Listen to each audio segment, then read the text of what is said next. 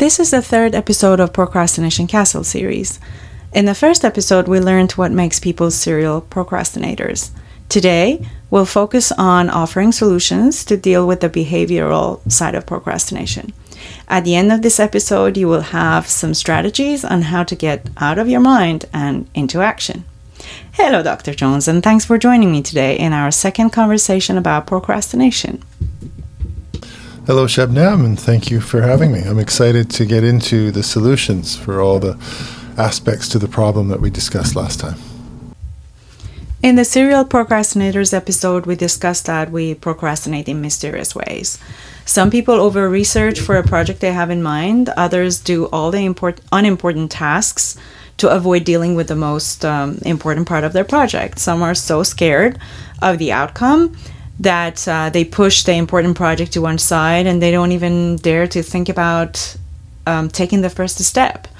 Some lie to themselves and other people that the big dream they had all their life, wasn't so important after all, and they just settle for the path of least resistance. And many people either avoid dealing with the issue altogether or deny the issue at all costs. We learned that we could put all these behaviors that look so random into three major buckets: our personality traits, learning processes, and thinking processes. Today we're going to discuss solutions for dealing with traits. So tell me, Dr. Jones, please, what are some of the strategies we can use to deal with our unhealthy traits? Well, it's interesting. The example you gave of over-researching really speaks to the thinking processes. Telling yourself, I call this fancy procrastination, telling yourself that more research is required, and that excuse, that cover story really hides the fact that you're avoiding the unpleasant part, the writing, which is what's really needed. So strategies to deal with traits, I think we're addressing strategies that deal with all three.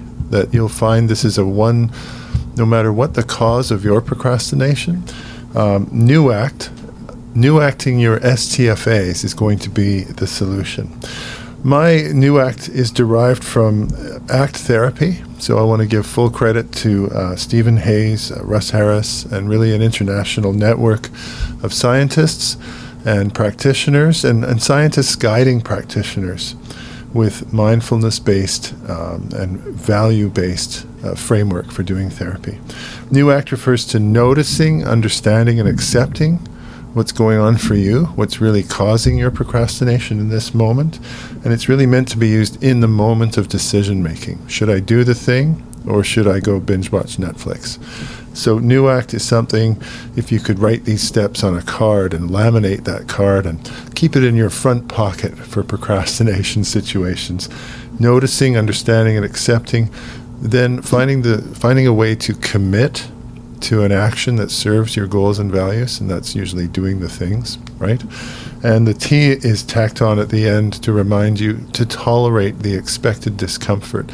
If you make a decision to have discomfort for the sake of a future payoff, you'll find that your discomfort is reduced by your noticing, understanding, and accepting that very discomfort.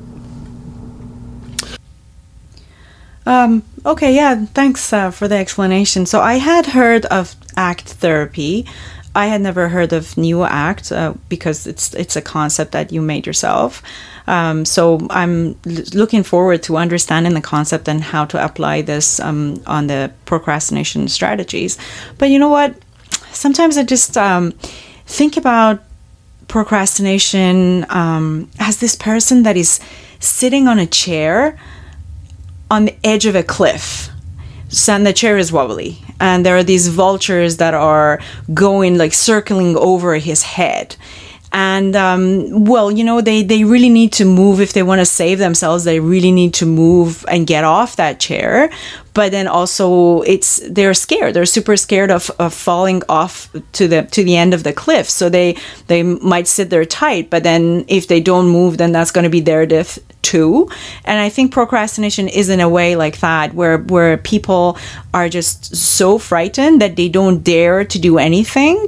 But they also have to do something. Like if this imaginary person wants to get themselves off this situation of the metaphorical vultures. They have no other option by getting off that chair. No matter how we spin this story, the only way to get out of this situation is to get out of the chair. So how can this person, they are so emotionally involved and they're just so scared, how can they sit down and logically put the new act or some of the other strategies that you wanted to tell us today to get themselves out of this scary situation? Your chair and vultures example, one might argue that it's a bit too emotionally laden or heavy, but really, for a lot of my clients, procrastination can be just as heavy as that. In this situation, if you move, you might die. And if you don't move, you will die. So you're really pitting those two against each other. New Act enables you to move into your observing mind, to notice, I'm afraid of moving. To understand, fear is appropriate. If I move, I might die. To accept your fear in the service of your goals and values. To live. So if you notice, understand, and kind of process your fear as well, and then orient to your value of your life, it will help you move. And that's what I argue applies to all procrastination situations, including this extreme example. This extreme example, yes, indeed. Indeed, this is extreme. Okay, so you just dropped something else on us, and that was the observing mind. I mean, how many minds do we have? Well, this is an old idea. I think the Hindus, not so much the religion, but the philosophy of mind, and the Buddhists after that, the Hindus were first, they talked about an observing mind that can look down upon the thinking mind. The Buddhists also referred to the monkey mind as the thinking mind, right? So we've got this kind of autopilot mind that reacts to situations, and with deliberate intention or will, we can shift into an observing state. We can notice our thoughts. We can decide if we believe everything we think. We can decide whether or not to buy into our excuses, why we don't have to move right now. And we can really move to a more, we can see the big picture much better from that observing state. I could go on. I think we've actually identified a probable location for the observing mind. If you want, I can get into that a bit later. Sure. Interesting. Okay, so remember that observing mind, that we can actually notice that's part of noticing the thoughts. Yes, very much so. Maybe part of this, that whatever our mind is telling us, we don't have to believe it. Can I say that? Exactly. So by noticing your thoughts, you've now moved into a judging position. Do I believe what I'm thinking? Do I really believe that I don't have to move right now, or that I could do it later? From the observing mind, you do want to understand. So in episode 1, we talked about the various causes of procrastination. In that the N-U-A-C-T, the U is the understanding, where you're trying to come to an understanding of what is your internal process. How do you usually procrastinate? You want to kind of have compassion for that and not get pushed around by it, because ultimately you want to move towards your goal, which is going to require you to overcome excuses and various other mechanisms that enable procrastination. So you need to understand your personal journey to becoming a serial procrastinator. And then the accept really is where you accept the thoughts without being pushed around by them. You park the thoughts and you accept the feelings. You can't really park feelings. So acceptance of feelings is really having the feelings. Mm-hmm. Acceptance of thoughts is accepting that they have arisen and deciding not to be pushed around by them, not to be behaviorally determined by them. And a new act, the C and the T? The C is committing to a value-guided action, and T is to tolerate the expected discomfort as you move towards your value. And of course, goals, surviving in your cliff example, the goal is to survive serving the value of life, having a long life, right? So goals and values, I mean, it's a bit semantic, but goals are derived from values. Goals can be ticked off. I've completed this goal. Values are more like compass directions, as ACT therapists will tell you. Values are things like financial security or health and wellness. You're never really done with a value. Whereas goals, working out 3 times a week for 52 weeks, that's a goal that you can tick off as having been completed. Goals are derived from values. Make sense? Okay. You know what? I just thought about something. For, say, I'm going to use the example of that fit person again. So for somebody that regularly works out, they run, they cycle, they go to gym, they know their limits. And they are consistently pushing the barriers to make those limits less and expand on their capacity in the gym. So because they've been consistently doing this, because they're experienced, based on this experience, they can add or alter stuff to their workout regime. Now, for a taskmaster or the people that are very used to achieving and producing a lot of results, they know how much work they can put in. They know how much effort they can do, and they're constantly expanding on it. Now, for somebody that has just decided to start producing more results for their life and achieving their goals, this limit is unknown. They don't know how much they can do. And I think it's important to discover this, just like this person that goes to gym. I mean, say they can sustain a plank for 90 seconds. A very good way that some trainers tell you to do to know your limits is that go on a plank until you fall off. So I think for somebody that has just started avoiding their procrastination, they need to do something along those lines to understand realistically how much work can they produce, and also how much can they push this bar upwards. So what do you say about this? How can they go about finding the limits and then expanding and making themselves little by little produce more and more on something that they are not very experienced, and they're just learning themselves and learning what they can and cannot do? I do think that willpower is a muscle that can be grown and developed, just like a muscle. It's interesting, we're talking about the goal, the value of health and wellness, and the goal of sustaining a regular gym attendance. And then we're also talking about a willpower muscle that's going to enable you to go and develop your muscles. So it's interesting. But we've also talked about the trait of laziness, and you remember me objecting to that. Psychologists find that to be a fuzzy concept, so yes, we try to isolate it and break it down. And I raised the idea of poor tolerance of discomfort for the sake of goals. So that can be a state that you've worked yourself into as a result of years of not working the muscle. Yes. You could argue at some point it becomes a trait rather than a state because it's been so long, or you never did develop it. ACT therapy is really nice. One of the things that therapists develop in ACT therapy is a thing called regarding yourself as a context for experience. So self as context, rather than believing a conceptualized definition of yourself. So it's really like the ability to defuse from thoughts and beliefs about yourself. What does it mean, self as context? Meaning that you can have different behaviors or personalities in different situations? Is that what you meant? Meaning that even if you've had a pattern all your life of taking the path of least resistance, not struggling against, not deciding to have discomfort, always kind of taking the easy way, procrastinating on tasks, not going to the gym, even if you've always been that way, you're a context for experience, and there's no need for you to keep on acting in that way. You can have a new pattern of behavior starting in this moment now. So it's really a very optimistic, it opens you up to have different experiences, right? If you don't regard yourself as a set of eternal traits, rather you're a context, you're a place where experience occurs, and you can willfully orient your attention to a value and move even when you're anxious, even as your mind is screaming excuses and reasons why you can't. You can have a new experience now if you orient to what's important and decide to move your body.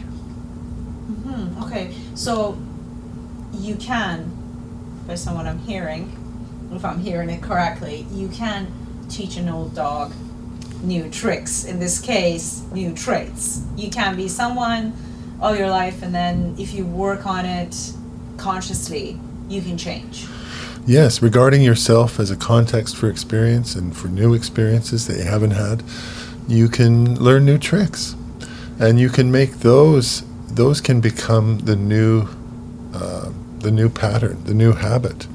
Habit learning is spared in disorders like ADHD or constitutionally low tolerance for discomfort, whatever the trait is that you're coming in with. You can change those patterns through habit learning. Yeah, okay, yeah, I think there is this thing, it says that the definition of insanity, I don't know who was it that said this, was it Einstein or somebody else that said the definition of insanity is doing the same things and expecting different results. Yeah. So if you want to change your traits, you need to change and have some new habits. Interesting, we can talk about habit learning maybe a little down the line for the sake of getting rid of our procrastination. But to give some idea to people, can you give us some strategies or some things that people can do to strengthen the willpower muscle? For sure. I think one thing to do, I found it effective in my practice to gamify the situation. So to take it out of the realm of, oh, geez, I'm not a good person. I really need to change, but oh, it's so hard. To move that into let's play the game of grabbing opportunities to tolerate discomfort as often as we can notice them. So to realize this is a general muscle that applies to all situations. Tolerance of discomfort while doing a plank exercise, deciding to breathe regularly and not make a grimacing face, and to just hold your face in a dignified position as you tolerate the discomfort of this plank exercise, and actively decide to have discomfort as you sustain the plank for some incrementally growing longer period of time. You can take a cold shower. You can make a decision to have a can-do attitude to all kinds of little things around the house. So jumping up and doing it now. Do it now, and applying that to a lot of little things can make you stronger when it comes time to do those dreaded things, or those greatly non-preferred tasks that you're procrastinating on. I thought about the example of the gym again. When people go to gym, one of the pieces of advice that a trainer gives you is, if you are new to this, if you're new to working out, if you don't know your capacities, your limits, how much you can and cannot do, a good way to find it out is to go up to the point of failure. Because sometimes we just want to give up before it's time, because the task is just so painful. And bit by bit, as you go to gym more often and as you do this exercise of going up to the point of failure more often, then you can learn what you can and cannot do realistically, and how to expand on what you already are capable of doing.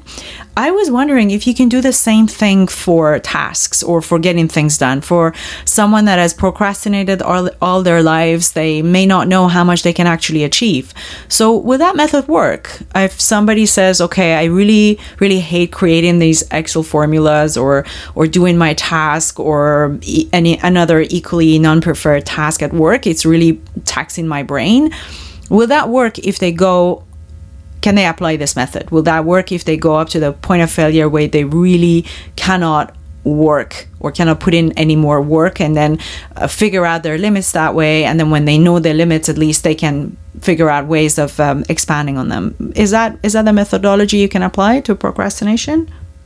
Sure, that could be a way to move forward to sustain until failure. And a lot of personal trainers operate with that principle, as I'm sadly aware. Or you could simply increase the length of time if you want, not go to failure. I'm not sure what an expert in that field would argue for, but as you're doing it, if you bring attention, if you notice, understand, and accept your discomfort, you will reduce the discomfort.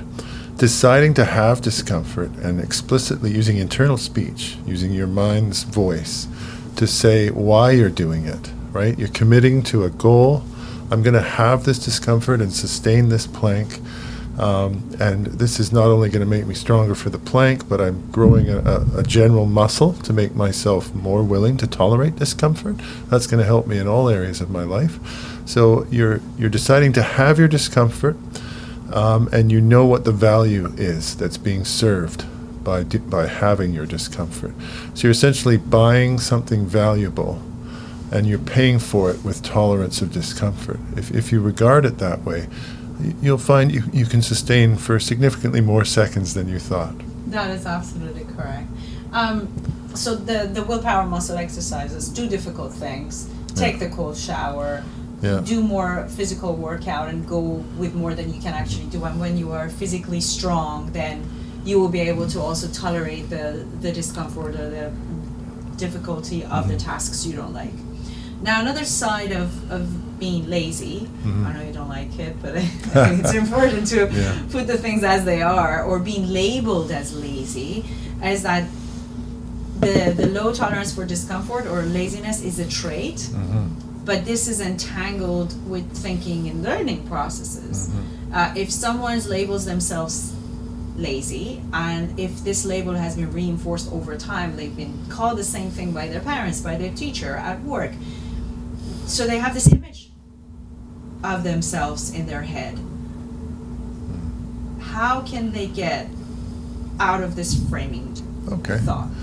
Well, consistent with the broader perspective that ACT therapy, my little new ACT mechanism, all of these are embedded in the sort of mindfulness tradition. So that, the pillars of mindfulness are making use of your observing mind, having compassion for yourself, and perhaps specific to ACT therapy is the pillar of clarity of what you value in this life.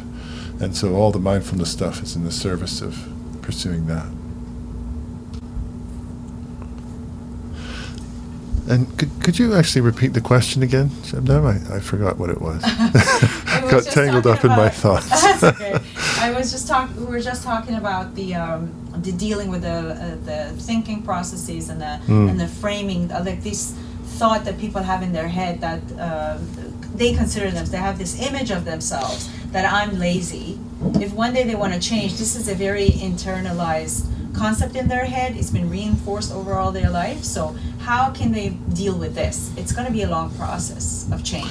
Right. So one of the principles in mindfulness-based therapies is meeting yourself where you're at.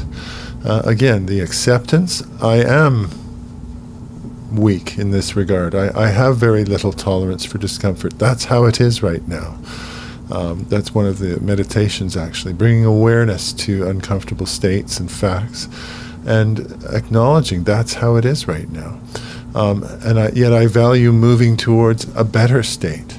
And I will have compassion for myself as I notice that I'm behind other people in this regard. And yet I will maintain committed action towards this behavior change that I'm seeking to achieve. So being clear on where you're at.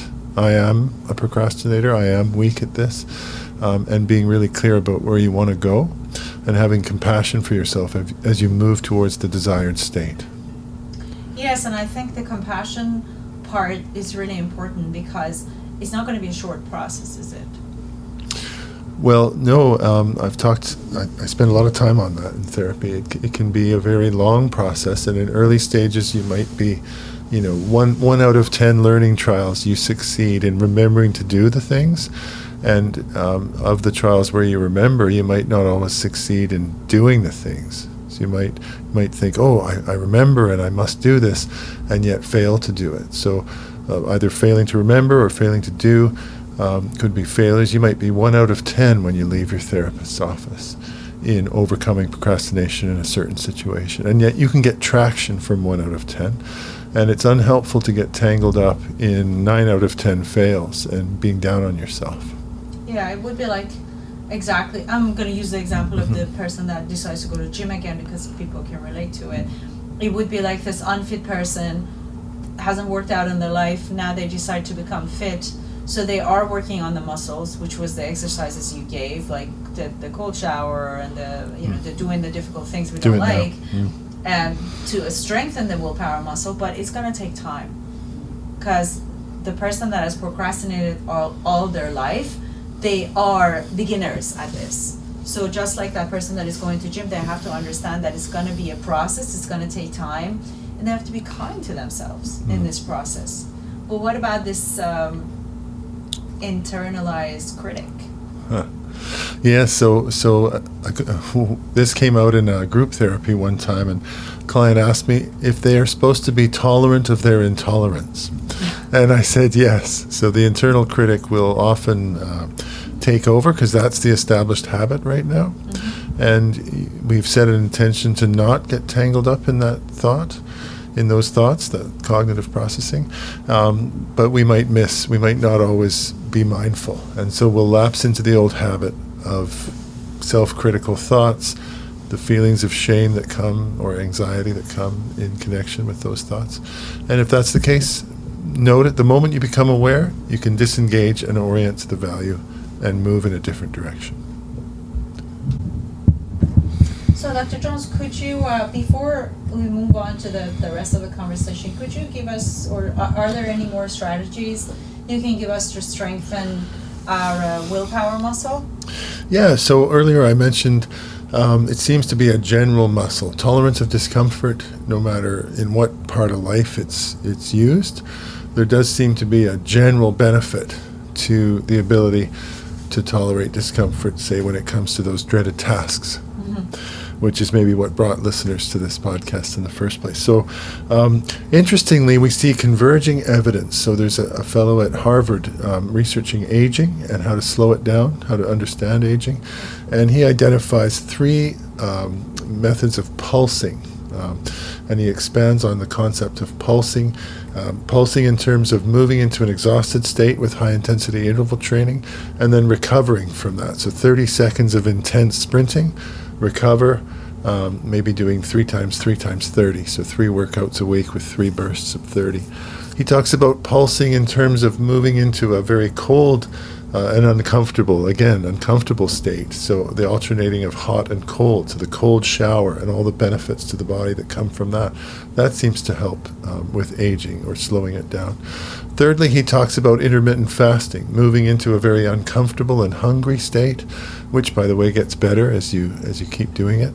But again, we're developing our willingness to tolerate discomfort. So we're serving all the goals and values that you and I are talking about, and coincidentally, we're helping the body to age more slowly. So here we're seeing converging evidence from different scientific quests, all telling us that tolerance of discomfort is not only good for functioning, but good for your health. So there I've just outlined 3 ways that you can, if you do these things, you'll be uncomfortable in the short term, but you're serving your goals and values, right? So tolerating hunger in a doctor-approved intermittent fasting regimen, tolerating exhaustion in a HIIT training regimen, and tolerating cold showers. Again, very uncomfortable, but you get an immediate payoff in terms of dopamine and ability to focus, and you're also serving health goals and values as well.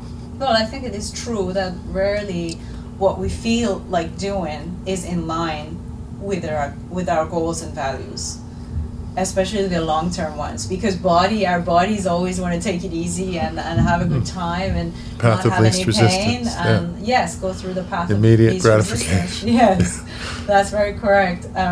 So you mentioned this, and I remember that when you were talking about the new ACT therapy, you talked about STFA, yeah. So what are we noticing, understanding, and accepting? There's really nothing more to psychology than situational factors, or the stimulus upon a person, and then the response of the person can be broken into thoughts, feelings, and actions. So situation, thoughts, feelings, and action tendencies. I say action tendencies is because the tendency is to procrastinate. If we stay on our autopilot settings, we're going to blow it off and binge watch Netflix, right? But we're trying to override our STFAs. Our STFAs are these established autopilot patterns. We're trying to use a mindfulness strategy to notice, understand, and accept that pattern with compassion, and yet not be pushed around by it. To, in the moment of decision making, overcome the STFA with value-guided action. So you're noticing, understanding, and accepting your pattern, And then in that moment, you're committing to doing something uncomfortable, that you're going to tolerate that discomfort consciously, willfully, and explicitly hold in awareness the payoff, that your future self will appreciate this tolerance of discomfort. Okay, very well. So the STFA tells us our unique, if we think about it, tells us our unique story of how we became what we became. It's really describing patterns of dysfunction. And if you've decided that procrastination is a pattern that's not working for you, you know what I mean? Then that's the STFA we're working on. This is the standard stuff of therapy. For some, it's procrastinating STFAs. For others, it's neurotic or avoidance STFAs. STFA is a general term for taking a pattern that you want to change and laying it on the table for analysis. In what situations does it occur? What are my thoughts? What are the cognitive and attentional features of this problem? What are the feelings that are involved? And what's the action tendency or the behavioral result? And obviously, if you're processing this in therapy, it's an STFA that's not working for you, and you're trying to change it. You're trying to override your habit that exists with new chosen behaviors. Okay, I think I understood now better the correlation. So I think with somebody that has been procrastinating all their life, it's a bit difficult for them to know how much can they go. How much can they actually accomplish? Because part of this knowing your limits, both upper and lower, comes from experience and comes from pushing those limits. So they might want to start really big. I think I've whenever I talk to procrastinators, and I often used to think that procrastinators certainly can't have any lofty ideas in their head, because if they did, they would go and get them. But then you talk to them, and there is so many kind of dictator style instruction that I must do this, and I have to be able to do this, and I have to achieve this, and then they have all these lofty ideas and big dreams in their head, but then you look at the action side and nothing is happening. Can we say that this is because you're not practicing doing something, you got to start small and build on it? Could it be because of that, to gradually increase your capacity for doing stuff and then get to all those lofty ideas? And I mean, I think it's a bit counterintuitive, because for years I supported the idea that Brian Tracy had about the two frogs, that if you're supposed to eat two frogs early in the morning and that's your breakfast, eat the ugly one first. Exactly, eat the ugly one first. And I often thought, then it makes sense, because then you don't have to think the ugly frog the rest of the day. But for somebody, it will work maybe for somebody that is used to doing things, but for somebody that is not, maybe they need a bit of a warm-up task. What do you think about that? Yeah, the psychology, there's a lot of these contradictory sort of wise old sayings, and then when we do the research, we find only one of them is supported. So this one's a bit tough. I think there are situations and or specific people who, if they're able, they should certainly eat the ugly one first. I remember my dad saying, work first, play later. And I didn't like that very much as a kid. And he was a bit of a workaholic dentist, so he wasn't a good representative of that philosophy to my 10-year-old brain anyway. So eat the ugly one first, get it over with. There's a lot of good sense to that, right? When you're hungry, it'll be the least... the force of your hunger will help to overcome the ugliness of the frog. Much harder to eat the ugly frog when you're already a bit full, right? It's going to be a much more challenging task. But kids and people who struggle with procrastination are likely to start with the easy one, right? Yes. I think if you can do that, you should. But if you can't, you should do what you can do.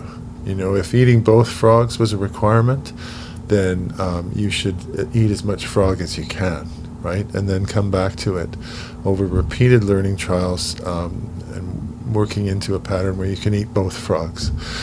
When it comes to non-preferred tasks, I've encouraged clients to do, if they're really struggling, to say, I will procrastinate, but just before I will do some portion of the task, even just 5 minutes, even 2 minutes, preparing the work area, orienting to the task, removing the mystery from the task can really help you come back to the task. That gets into a whole longer discussion. Removing the mystery and reducing anxiety, avoidance of tasks that comes from anxiety because you're not sure how you're going to do a task. It can be helpful just to spend 5 minutes orienting to the task, getting clear on the task, to remove that mystery that's causing anxiety. But even without that factor, do something. Do a value-guided action, a successive approximation of the target behavior. Do what you can, and be okay with that. Is my prescription. It's not getting into the tedious details. You know, in the software programmers, they don't ever create a software perfect from the get-go. Right. They go through this methodology called Agile, which means that they write something, and then as they go along, they fix the bugs and they gradually fix this. Do something, even if it's wrong. Yeah, do something. Actually, I think the doing something brings in more action. Yeah. Much more than thinking about doing something. Because when you do it, then some of the stuff that you never thought about come out, and then you can think about them. And for somebody that is not practicing doing stuff, you need some warm-up. My daughter plays piano, and the teacher is giving her a warm-up exercise. She's a kid. Kids and procrastinators alike have a problem starting tasks, also have a problem stopping tasks. So in general, I think you can safely say that procrastinators do not like switching tasks. So she gets these 2 coins she puts on her hand whilst she's playing the piano, and she has the same song that she needs to practice with the coins. She has to make sure that the coins don't fall off. And by the time she's paid attention to that and she's practiced the song, her brain goes into the piano playing mode. So maybe for people that struggle with doing the stuff they don't like, maybe they can start with the easier, like somebody at work procrastinates, maybe they can start with the easier emails and get into the groove of things. And also, can you explain what is it about the starting and the stopping? What is it with the people procrastinators, that they have a problem with the starting stuff, and they also have a problem with stopping what they have started? Well, procrastination overlaps a lot with ADHD and with adult ADHD. So when I meet with clients to do an assessment, trouble maintaining awareness of tasks and intentions. Secondly, once you're aware, trouble getting started. Thirdly, once you're started, trouble with efficiency. And then I suppose fourthly, trouble stopping. But fifthly, error in the output, right? So these are kind of nested problems like Russian dolls. You've got to solve problem 1 before you can solve problem 2 and so on. Trouble stopping seem to correlate with trouble starting, right? And one of the reasons for that is you've had so much trouble starting. You don't want to stop until it's done because you don't want to have to start again, right? It's very, very true. It's very, very true. For the non-preferred tasks, one is super worried that, okay, I've started now. I might as well go on until the point of even pure exhaustion, because who knows, if I stop, I don't know if I can bring myself to do this again. Yeah. So we see loose attention and excessively tight intention. We see OCD and ADHD co-occurring. We see a lot of apparent contradiction, co-occurring features in the same person. I think Elkanon Goldberg, a famous neuropsychologist, a student of Luria, a Russian immigrant, talks about what these 2 problems, starting and stopping problems, have in common is poor regulation according to what's needed by the environmental demands, right? That the environment needs you to stop right now because it's time to do the next thing. It's a transition, right? And you're having trouble accepting that. So now you're really delaying the stopping. You delayed the starting, and now it's time to stop, and you're having trouble. So that can be overcome, but it's going to be harder for you than, say, someone with different neurological settings. But it certainly can be done. Was that emotion regulation or thinking regulation? Well, there it's a bit of both, right? It's regulation of attention, maintaining awareness of the big picture being the demands of your day. It's time to start now, it's time to stop now. Poor tolerance of discomfort can be an emotion regulation issue, I would say. It's a motivational/emotional problem. And are there some exercises that people can do to better regulate their emotions? Yeah, so to continue that list of tolerance of discomfort growing exercises, turning this into a game for the whole of the day, right? You can practice not getting upset when little daily hassles come along. So having frustration by maintaining an outwardly dignified and kindly facial expression. What if you're boiling inside? You decide to have your discomfort while not conveying it outwardly. You need to notice and understand it. That'll go a great distance in helping you have it and reduce it. It's a paradox, right? A lot of paradoxes in psychology. Deciding to have discomfort reduces discomfort. When you take a moment to use internal speech and say, oh, there's that, I understand that, and I'll have that. That's the mental shorthand for notice, understand, and accept. There's that, I understand that, or I get that, and I'll have that. That's how it is right now.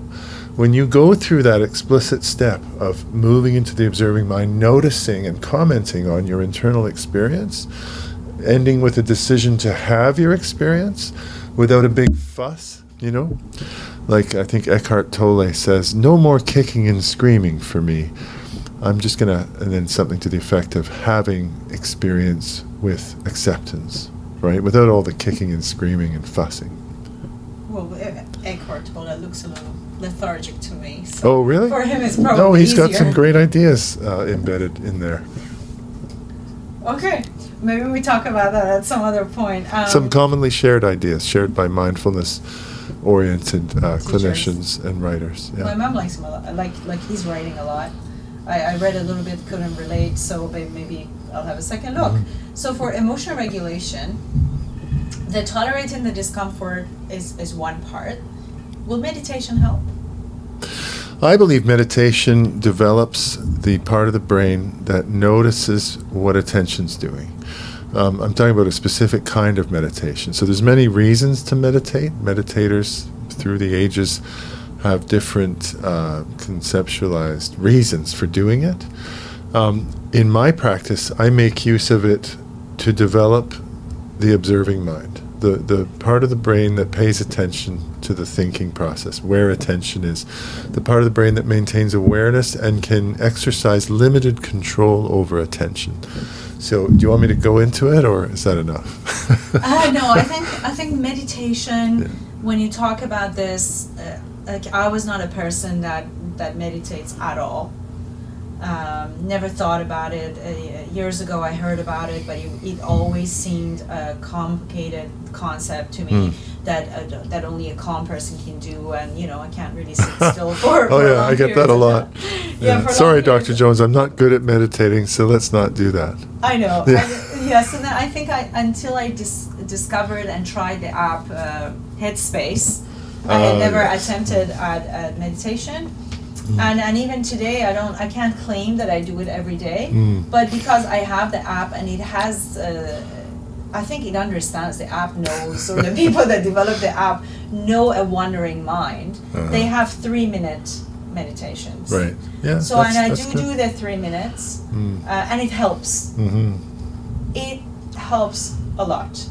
I still don't do it every day. So maybe if you can give examples to people of easy meditation, maybe the body scan, the 30-second body scan, or even the simple just 5 box breathing, then at least people don't have this big cloud in their head that it's a complicated thing to do. You brought up the Headspace app, and that's interesting because it's something many years ago I thought I should develop an app with some meditations and some other stuff too, and then I procrastinated on that task, and Headspace popped up, and I think it's been very successful and very helpful. And that guy's basking in the California sun while I toil in the Vancouver It's not so bad up here, actually. Headspace is great. The research on the benefits of meditation suggests that they're usually based on a protocol where what's being attended to is the sensation of the breath, without guidance from some other source like a narrator or music or binaural beats or what have you. So what seems to work is the very simple stripped down version of meditation. Bring attention to the sensation of breath, and when your mind wanders into thinking or other perceptions, notice and bring attention back to the target.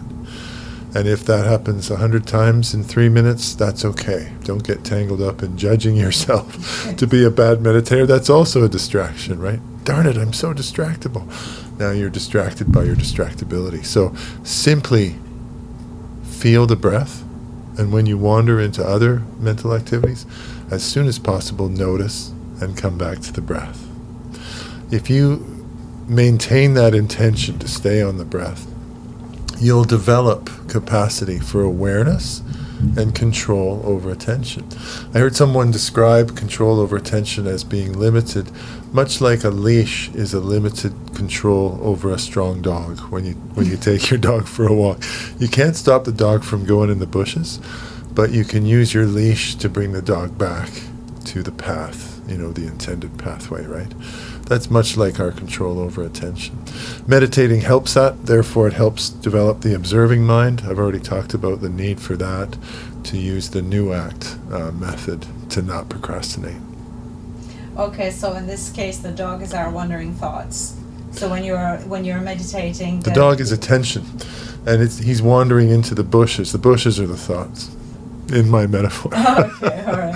So then you bring it back, because like I do this exercise sometimes, and I tell myself, okay, I'm gonna have 5 breaths. Mm-hmm. The boxing, the hold it, the one the where box you breath? breathe in, box the breathing? box breathing. Yeah. Yes, where you breathe in, you hold it for 4 seconds, you breathe out for 4 seconds, and then you hold for 4 seconds again. And I think, okay, it's just 5 breaths. It's not even going to take a minute.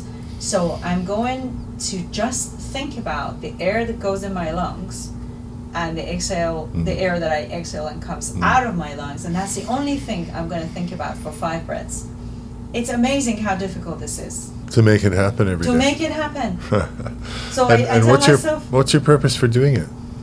What's the value that's served by box breathing? You mean you would like to do this every day? No, you just focus on your breath as a sort of a mini meditation exercise. Oh, okay. Will that work? Like a mini meditation well, exercise? because you're busy counting. So that's your attention is divided now between counting and breathing properly. So you're thinking about the breath. So that's contrary to, there's different reasons to meditate. But if you want the benefits that a lot of the research on breath meditation point to, growing neurons in the dorsolateral prefrontal cortex, you need to do it the way they said to do it. And the theory is that if you're busy counting your breath or needing your breath to have a certain features, certain properties, your attention's now divided between the sensation of breath and all these rules and whether or not you're following them. So you're not really focusing on a singular, on sensory data, which is the point of breath meditation. Bring attention to a single target, the sensation of your breath.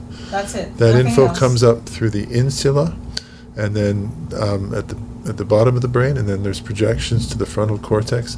If you do this, you will help a lot of things, including awareness of where your attention is, because every time your attention leaves the target, you notice and come back to the target. You're becoming aware of where attention is going. So you're developing an attention to attention. You're developing a super attention. That's very useful for people who have trouble focusing on a target, whether it's your breath or the task that you're doing or a conversation, as in a lot of my ADHD assessments. Is that super attention the same as the observing mind? It is. It is, okay.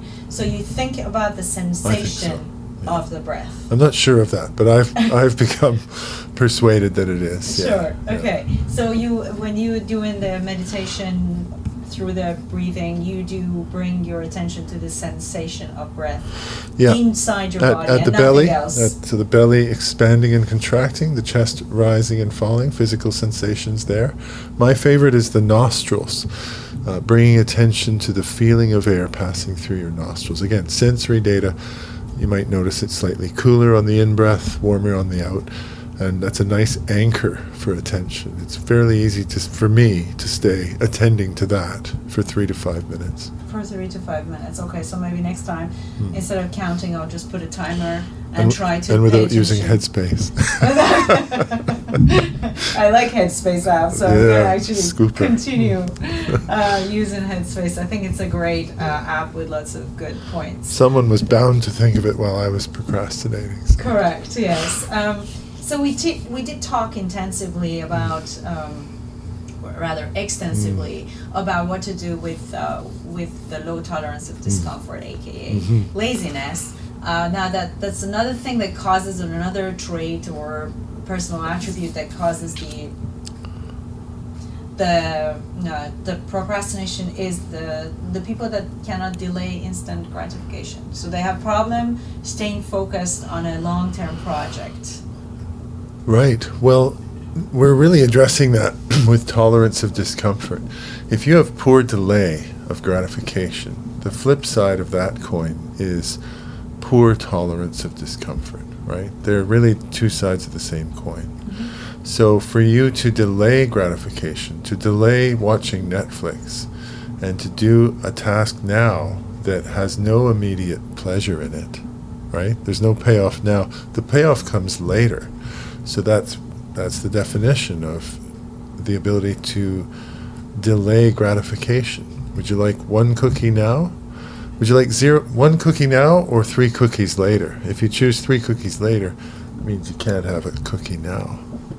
So doing your work gets you 3 cookies later. You get to watch Netflix with a feeling of satisfaction that you conquered your procrastination today. Okay, so I guess the same strategies that you gave for increasing the level of discomfort or having a higher tolerance for discomfort can help with good. the instant. Yeah, so at the NUAC stage, when you're at the decision point, you're deciding, should I stay or should I go? Should I do the things or procrastinate? You need to notice, understand, and accept your internal process. So STFA is a way of encoding that. It's a way of analyzing it and getting really clear on your process, how you come to procrastinate, how you came to be a procrastinator developmentally, and now what is your internal process. It's very good to be explicitly aware of the situations when it's likely to occur, when procrastination does or doesn't happen, right? It's good to have clarity, and that's stuff that you unpack with your therapist or your coach, right? What are the situations where I procrastinate? What are the cognitive aspects, the thoughts, what do I pay attention to? What are some of the excuses that I generate why I don't have to? For example, the thought that more research is needed before I can set pen to paper. There's a thought that a lot of people buy into. What are the feelings? And of course, the feelings shift as you move through a decision-making time of procrastinating or not. Initially, you're anxious, you're dreading the task. When you buy into an excuse that it's okay, that you don't have to do the thing now, there's a feeling of relief. And that's very powerful. So buying into those excuses gets reinforced with a reduction in anxiety. Now you go and binge watch Netflix, blow off your tasks, and you're not guilty because you've believed an excuse that reduces anxiety, right? So what's the action tendency? Avoidance. What's the feelings? Well, it depends on the moment, but there's a reduction in anxiety when I buy into my BS excuses. What are the situations? Well, it's tasks only of a certain nature. Tends to be in the evening when I'm exhausted. By the way, tolerance of discomfort is one of the executive functions.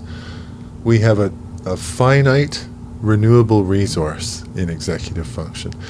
If you've practiced self-control all through the day, due to some irritating coworker or what have you, you're going to have much less self-control at the end of the day. It's a finite resource and it can be depleted. can. Oh, yeah. I did read some about this, and it's a lengthy conversation, so I'm not going to bring this in. Okay. But yeah, it's okay. Yeah, here's the thing. Here's the thought. Have energy management practices rather than time management. If you're somebody that can do cognitive tasks better in the morning, instead of leaving everything that requires brain energy to the evening, do them first thing in the morning. Like, in a way, we don't try to force things that we don't do very well in the evening and say, no, I have to do this. Be realistic.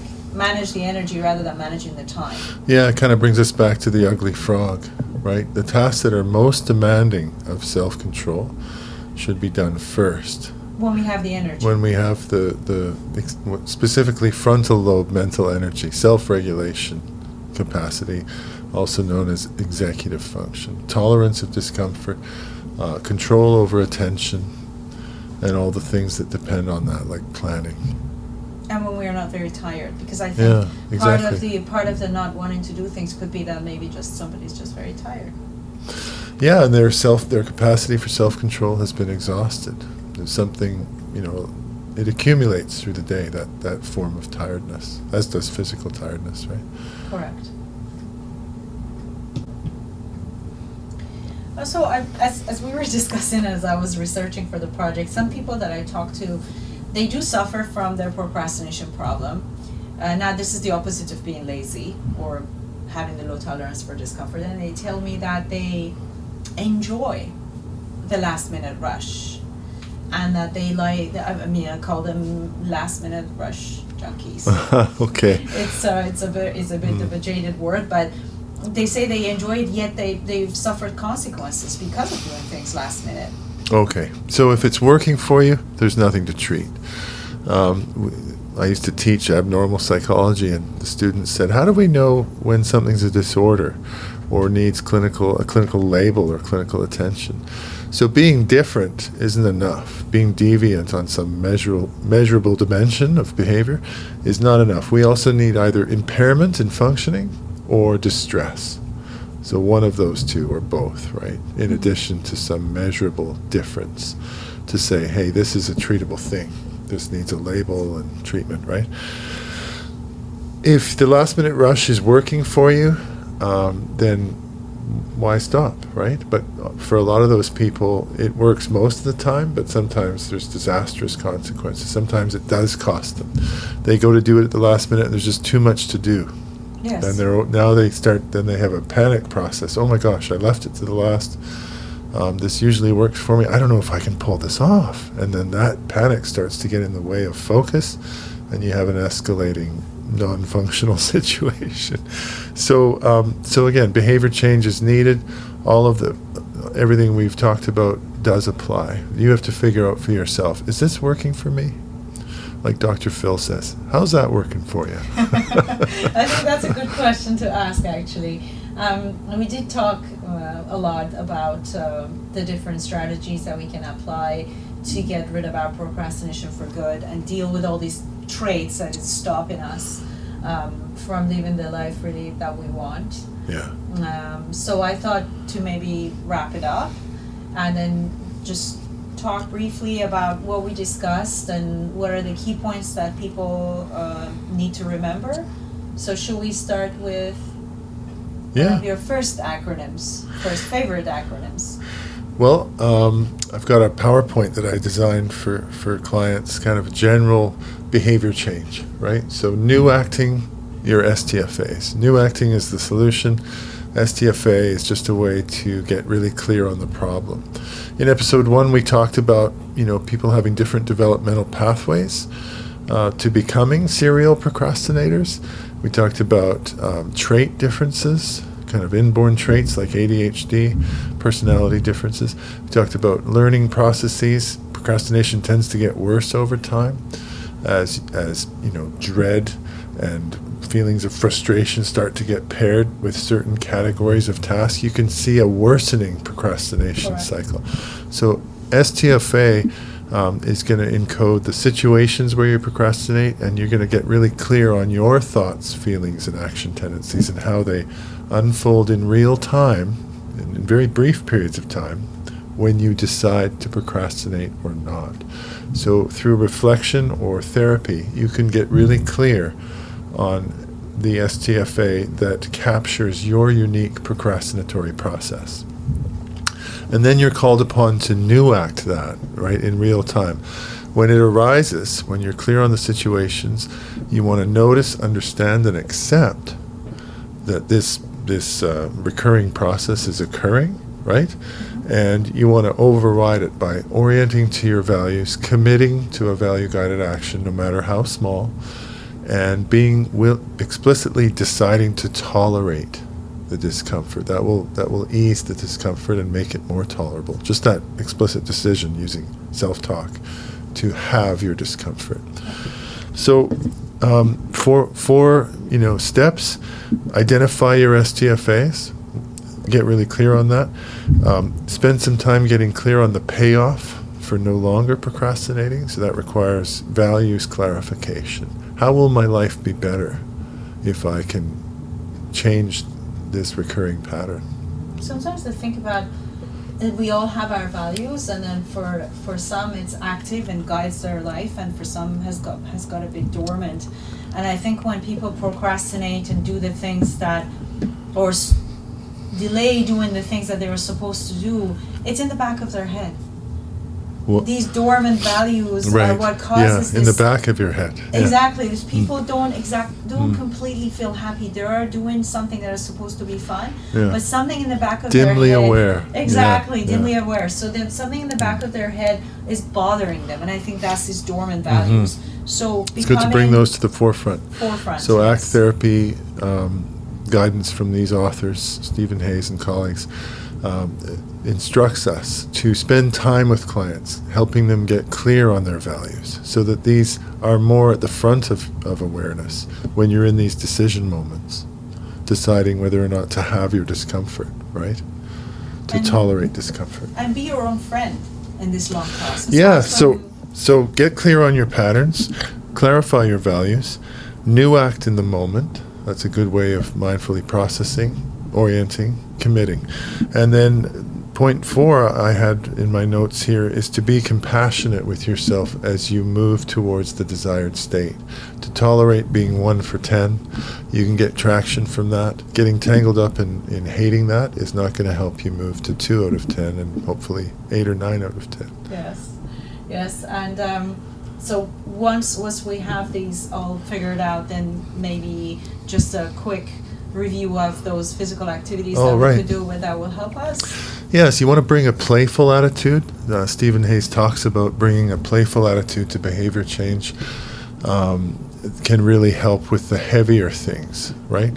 So I came up with a list of things where underlying all of them is a decision to have discomfort for the sake of a goal. So taking cold showers, not swearing when you drop something. There you're annoyed, and maybe there's a habit of cursing or some utterance, some vocalization. You're not going to do that. You're going to have a little breath, and you're going to bend over and pick it up with a dignified expression on your face. Same when you're in traffic. If you're a chronic road rager, but you keep the windows up, just don't have those expressions. Just notice. I remember my dad waving at bad drivers when I was a kid and saying, "Bless you," and I said, "Dad, what are you doing? What's that about?" And so that's consistent with having discomfort and not getting tangled up in unhelpful responses. Doing a plank without grimacing. Having a do-it-now attitude with all sorts of things, like doing the dishes or tidying up, and being conscious that this is in the service of developing the muscle, right, if you will, of having discomfort for the sake of your goals. You could probably generate more just by looking for situations in life where you're going to have discomfort now without a lot of fuss, and you're going to do so for the sake of your values. Okay. Well, that was a good summary. Thank you. And then I will include in the show note captions some diagrams to help people, because we used a lot of acronyms, because you love your acronyms, so to help people to understand what we discussed. And hopefully this is going to help our listeners. Certainly, I learned a lot. And I think I am probably from tomorrow, I'm going to be a super tasker. I'd like to thank you for your time today. Really enjoyed our conversations. Likewise. And I look forward to our future sessions on procrastination. Thanks. This has been a great benefit to me as well. It's helped me get clear on my thoughts, and it's going to help me be a better practitioner. So thank you for having me, Shabnam. Thanks, Dr.